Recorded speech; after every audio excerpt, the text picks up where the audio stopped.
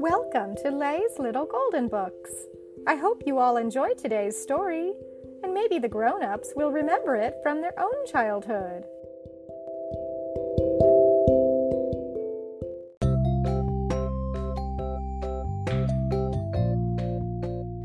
My Little Golden Book About Johnny Appleseed by Laurie Haskins Howran. On a fine September day, more than 200 years ago, a boy named John Chapman was born. Someday he would be famous, but he would be known by a different name, Johnny Appleseed. Johnny grew up in Massachusetts in a small, crowded house. He liked to take long walks in the woods where it was calm and quiet. He liked to feel the sun on his face and the earth under his bare feet. When Johnny turned 18, he took a very long walk, more than 400 miles. He brought along food, supplies, and a sack of apple seeds. Johnny had an idea. Settlers were starting to go west in covered wagons, looking for new places to live. Johnny figured they would want apples to eat and press into cider, but there were no apple trees out west. Even if the settlers planted seeds, it would take years for trees to sprout and grow fruit. Why not give the settlers a head start? Johnny reached Pennsylvania.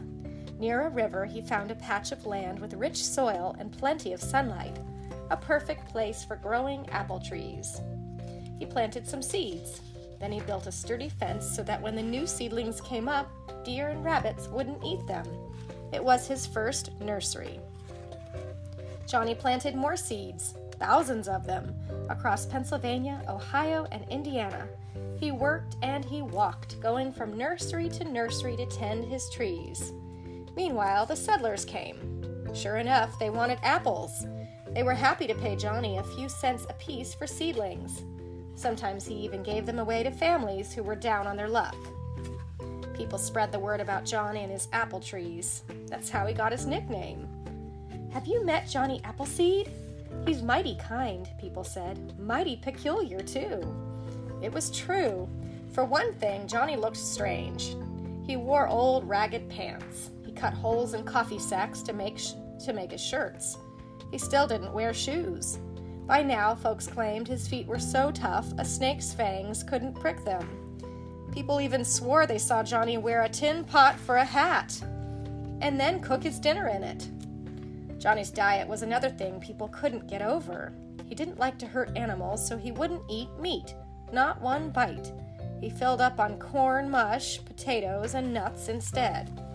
And when night fell, Johnny liked to sleep outdoors. He'd settle into a hollow log or stretch out on a pile of leaves. He didn't seem to worry about the bears and panthers that roamed the woods. It was almost as if Johnny was a forest creature himself. Johnny might have been odd, but he was friendly. He got along with just about everyone he met.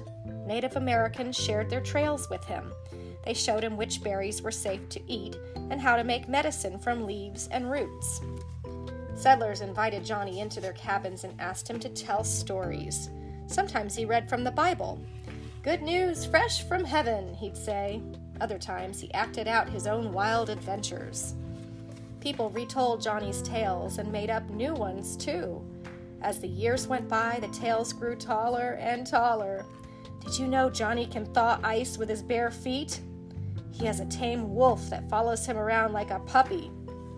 Once he tricked 10 woodsmen into a chopping contest. They cleared a whole acre of land for a nursery. The stories wound their way east and west and back again. So did Johnny. He traveled hundreds of miles a year, making new nurseries and tending the old ones. Every so often he rode a horse or paddled a canoe, but most of the time he walked and walked and walked. He kept this up for nearly 50 years. One day when he was 70 years old, Johnny walked through a snowstorm to fix a fence around some of his trees. Afterward, he fell ill and died. Johnny was sorely missed, but he was not forgotten, and neither was his great idea. As settlers moved farther and farther west, they carried along apple seeds, just the way Johnny had. They planted apple trees of their own. Today, apples grow in every state in America. Johnny and his apples. The apples that grew on Johnny's trees were mostly spitters. That meant they were too sour to eat. Settlers used them to make cider and vinegar.